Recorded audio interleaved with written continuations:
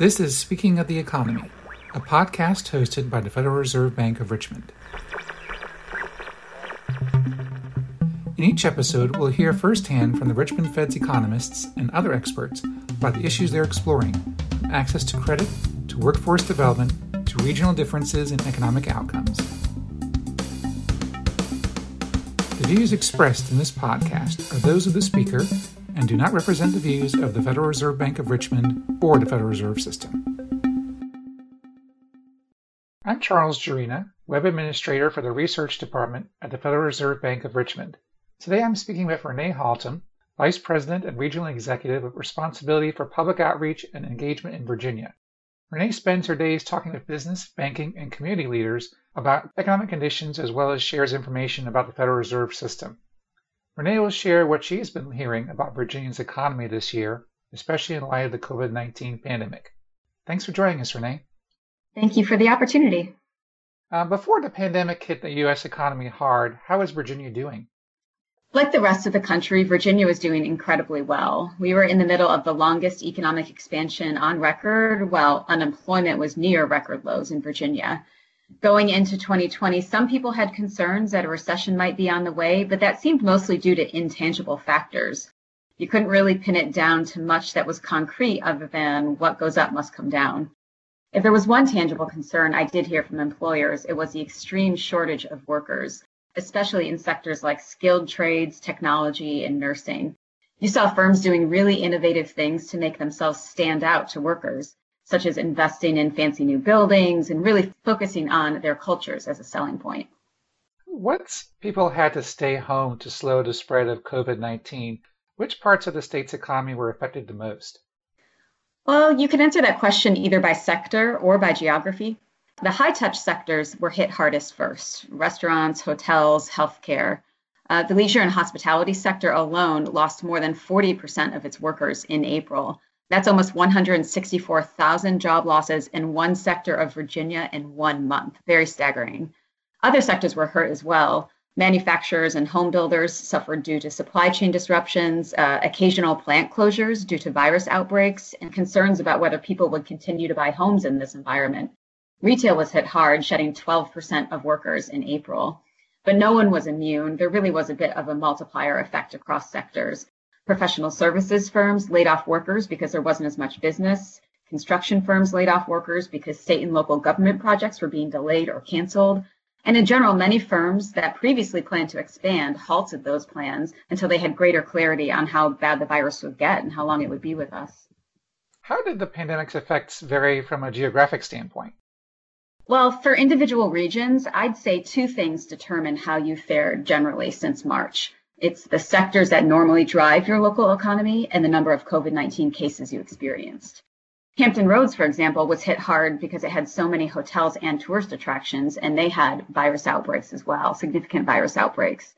Northern Virginia was hit hard by the virus itself, yet a lot of tech investment related to Amazon's second headquarters went ahead virtually uninterrupted.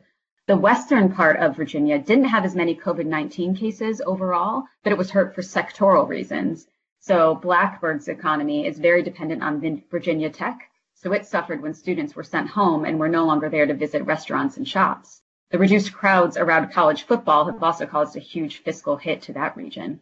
The Roanoke region also has some private colleges and has an outsized dependence on wholesale and retail trade. So overall, this region lost an outsized share of jobs. In the northern part of the Shenandoah Valley, the agricultural sector was strained by disruptions to the food supply chain. Many rural areas benefited from having relatively unconcentrated populations and therefore a lower incidence of COVID-19, but some were already hurting economically when the pandemic hit. And now businesses and households are really feeling the incomplete access to broadband internet connectivity, given the heavily remote world we're in. That's interesting you touched on the rural broadband. That's been an ongoing issue. Did Virginia's economy have any other pre-existing conditions, so to speak, that contributed to these variations? Well, one of the things that concerns me the most about COVID-19 is the significant disparity of outcomes. Some sectors and households are doing basically fine, while others are hurting dramatically. I think we're going to be dealing with the repercussions of this for a long time to come. I can't help but focus on the impact of school closures since I have school-age daughters.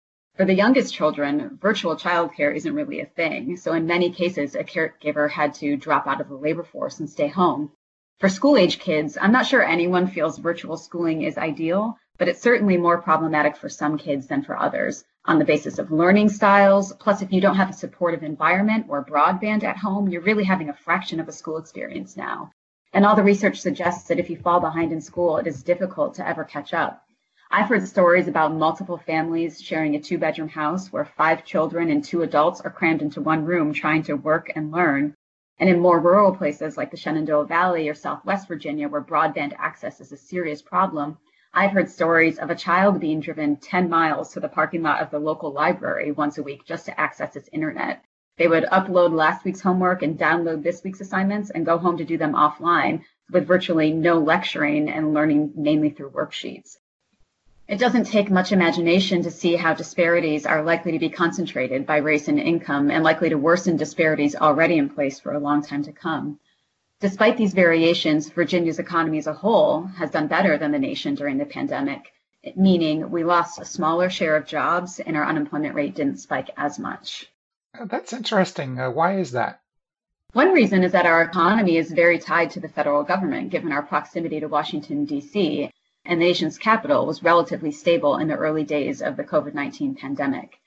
There have been times when Virginia was adversely affected by the federal government's outsized presence in the state, such as during the budget sequestration in 2013 that resulted in cuts in federal spending.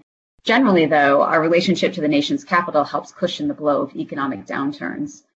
Another reason that Virginia has fared better is that our economy is concentrated in sectors that, compared to the U.S. as a whole, may have been more conducive to the shift to a work-from-home environment. For example, we are relatively concentrated in professional and business services, and it's not hard to imagine that workers like accountants and lawyers could more easily work from home and that their business could more or less continue remotely.